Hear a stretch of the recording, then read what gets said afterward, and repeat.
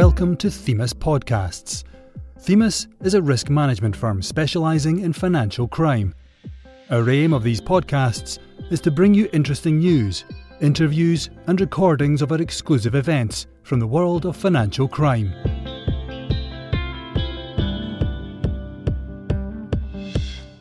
Farewell to Londongrad. With concerns over imminent invasion of Ukraine, the UK government is considering sanctions and asset freezes on the wealthy Russian oligarchs who frequent London. In this podcast, Henry Williams and Francesca Lewis discuss whether this approach will work and examine how so much dubious wealth made Britain's capital its natural home. On the 1st of February, the Foreign Secretary Liz Truss announced that the UK government would consider placing sanctions on Russian oligarchs with substantial assets in the UK due to the ongoing crisis in Ukraine. These sanctions would be targeted against wealthy businessmen who are accused of having close ties with Vladimir Putin's government.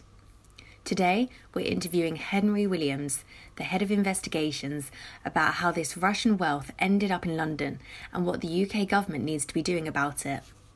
Hi, Francesca. Thanks very much for interviewing me today. I guess we'll jump straight in. Do we know how long it's been going on for? How did this all begin? So the problem of Russian money in the UK is it's been around at least since the 1990s when you had the collapse of communism. And what happened was, in that vacuum, a number of people stepped in to take over Russia's state's assets. Mm-hmm. And in that situation, what you found was actually that it became incredibly lucrative and attracted quite a lot of criminal gangs. So famously, there's one refinery in Siberia called Krasnoyarsk, which was the main aluminium smelter in Russia. And you had something called the Aluminium Wars, where various mafia groups went on a rampage, killing all the various people who were trying to take over the business. And then the oligarchs who came out of it at the end were suddenly multi-billionaires with all these Russian state assets at their disposal. And the same thing happened in the oil industry. You had rigged privatizations where, to ensure Boris Yeltsin got re-elected against the communists, they threw everything at Russian businessmen to help support him. And in return, they got very lucrative state assets at knockdown prices, and again became multi-billionaires. And I think Russia's a really interesting country because we see it in so many different ways, but the way I often look at it is it's almost a bit like Saudi Arabia. It's got huge natural resource wealth, and this is getting concentrated in the hands of very few people who then obviously make a fortune, but don't necessarily want to spend it in Russia. Mm-hmm. And that's where the second half of the equation comes in, is where do you want to spend it? And so that's when, they buy villas in Saint-Tropez, they buy super yachts, they buy private jets, real estate in New York. And also one of the huge investments they've gone for is real estate in London. So that also then, I guess, brings us on to the second question. Why do all these businessmen in a far off country all want to turn up in the UK? And again, there's some really interesting reasons behind that. Sometimes there'll be exiles. So you had Boris Berezovsky was a very interesting case. He essentially was a power broker during the Yeltsin years. And when Vladimir Putin first came into power at the end of the 20th century and was very popular with his mandate to clean up the oligarchs, people like Boris did a runner to the UK, which was safe because there's no chance of them being extradited back to Russia to answer for their many, many crimes in that country. Mm-hmm. And we see this theme with quite a lot of Russian oligarchs over here, is that the UK was their classic insurance policy. If the regime which had sustained their wealth would at some point turn against them, they were safe in a nice situation here where Putin and the long-armed Russian law wouldn't be able to go after them, whether it was deserved or not. And this obviously started attracting a lot of comment, and you had a very good book came out quite soon after Roman Abramovich brought Chelsea Football Club, which was that was in 2003. And that's probably when you had that first consciousness in the UK of these Russian oligarchs essentially turning up here and buying up everything and splashing the cash. And as a Chelsea fan, it was very exciting. Abramovich came in with hundreds of millions of pounds, bought every player going, and Chelsea went from a sort of team, pushing for Champions League to top of the league within a few years. So it hasn't all been bad. But anyway, so you've had this Russian money coming in, you've had it sort of attracting comment, but with it is, I think, the really interesting thing is it comes from illicit origins a lot of the time. It comes from rigged auctions, it comes from mafia battles. There's these people who are so super wealthy. It's very difficult to argue that the income is entirely legitimate. And so with that, corrupt wealth has become corrupt influence in the UK and UK institutions. And that could be banks turning a blind eye to the source of these individuals' wealth, or it could be real estate brokers who are attracted by the sky-high prices they're looking to offer. And this is something which we see very much in London, is the sort of penetration of the real estate market by Russian oligarchs. And I guess this comes back to that point of keeping your assets safe from Vladimir Putin. Over the last 20 years, UK house prices have skyrocketed, creating a huge social problem in the UK in itself when there's a whole generation locked out of property ownership. There's loads of reasons for that. It's certainly not just because Russian oligarchs are buying up Mayfair, but it is a contributory factor.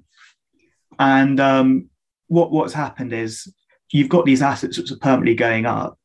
And if you've got a lot of money to burn, it makes a huge amount of sense to buy up as much of these assets as you can, and your investment keeps on going up and up. So you have these big estates owned by oligarchs, but also you have a very classic one, which is One Hyde Park in Knightsbridge, which was a development by the Candy brothers, which was really marketed at a lot of this these wealthy people coming from the sort of former Soviet Union countries. And almost what you have there is you have various boxes where you try to pile as much loot as you can possibly in one place. So when you're getting these things with sort of gold taps and, beautiful works of art, or not so beautiful works of art, but expensive works of art on the wall, the whole idea is to how much money can you safely put in one little box, watch it all go up in rent and in value, and not have to worry about any of that getting seized. And so this is what Liz Truss is coming in today and doing, is saying, well, actually, the UK has for a very long time turned a blind eye to all of this. I think the most classic one was one actually pointed out on the kleptocracy tour, which was something done by a group of Russian opposition activists based in the UK, when they took people on a guided bus tour around London of all the oligarchs' houses. And the standout one was one pointed out by Oliver Bullough, who wrote Moneyland, which is the house belonging to Dmitry Firtash. He's actually a Ukrainian oligarch with apparent close ties to the Putin regime. And he owns a former tube station, which was owned by the Ministry of Defence. And the Ministry of Defence actually sold us to Dmitry Firtash. So I think that's an example of just how complicit the UK government has been in this whole process of accepting money from slightly questionable sources. Sorry, that's a very long answer to your question, but you could go on and on and on. It's very frightfully interesting. It's absolutely fascinating. I wish we had more time. Okay, but so obviously speaking about so much wealth, to what extent do you think it's likely that these money flows are playing a role in the current issues we're seeing in the region? Yeah, so I'd say it's less about the money flows having a role in the destabilizing of Ukraine. I think probably there's bigger issues there. Certainly, I think when people talk about the Nord Stream 2 pipeline, which would allow Russia to export gas bypassing Ukraine, so Europe wouldn't have to worry about what happens in Ukraine. It wouldn't interrupt its gas supply. That I think that's one of the major concerns. Certainly, I think you're hearing about from the Ukrainian side. But I'd say where this finance is really interesting is I mentioned that Putin came in with a mandate to clean up the oligarchs and did a pretty good job of doing that. But, like Animal Farm, eventually, the pigs became the farmers. And that's what's happened here is Putin's close associates, and almost from day one, there's another very good book Catherine Belton wrote called Putin's People, where she talks about this process. So, you have Igor Sechin, who's been Putin's number two throughout their careers together, is now the chairman of Rosneft, which is Russia's state oil company. And you see this happening more and more. Close associates of Putin in positions of significant power and significant financial control of state and of what was previously state-owned entities. And so these, I'll probably get it wrong because my Russian isn't great, but these people are known as the Siloviki, which is kind of a sort of KGB term for one's entourage. So this is Putin's entourage, who are typically either his former associates when he was working in a mayor's office in St. Petersburg, or also, interestingly, from his time in the KGB, which, and certainly he was based in East Germany and was dealing with a lot of KGB individuals whose role was in trade. So they made very natural entrepreneurs after the fall of communism. And I think that's who they're really going after with the UK when it's doing these sanctions, because ideally what they want to happen is these close associates of Putin to suddenly start getting worried about what's going to happen to all their wealth if they can't suddenly spend it in Europe and in the UK, and if all their assets are going to get seized. Because it's not also just about the houses, there's an element of reputation laundering as well. They want their children to go to UK universities and UK public schools. The education system's been hugely complicit in not asking any questions of where this money comes from. And if they lose that access to those areas, then that's going to be potentially damaging to them. But also, I think this brings us real back to the financial sector. You have law firms representing a lot of very questionable oligarchs.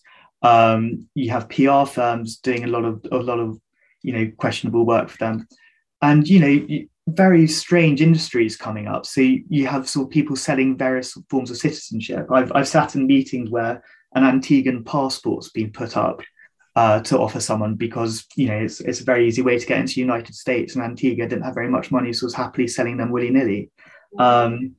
In the UK, we've been pretty bad. We've offered something called golden visas, which you pay a certain amount of money and you get UK business citizenship. So it's a pretty poor show all round.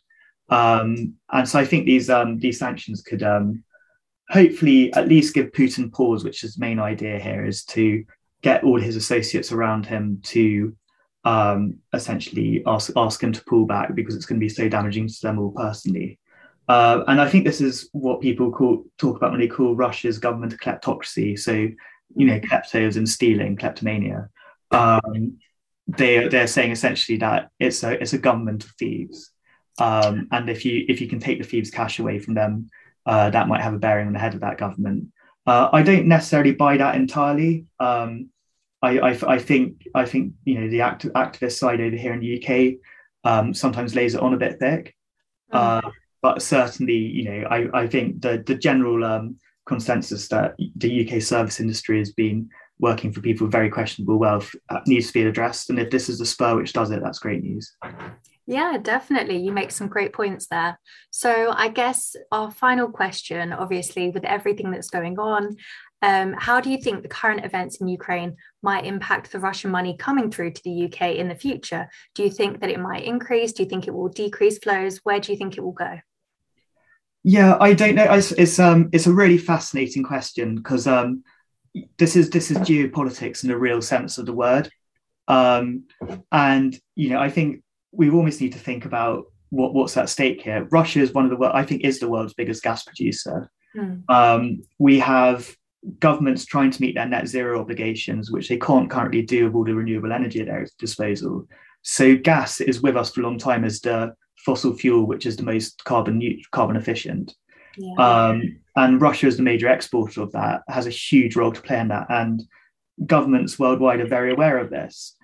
So I think that's probably why Putin's taken the view that this is the time to make the push on Ukraine, whether he wants to conquer it or potentially make it a demilitarized zone. Either way, it's going to be against the wishes of the Ukrainian people. So, it's absolutely right that we're pushing back against this.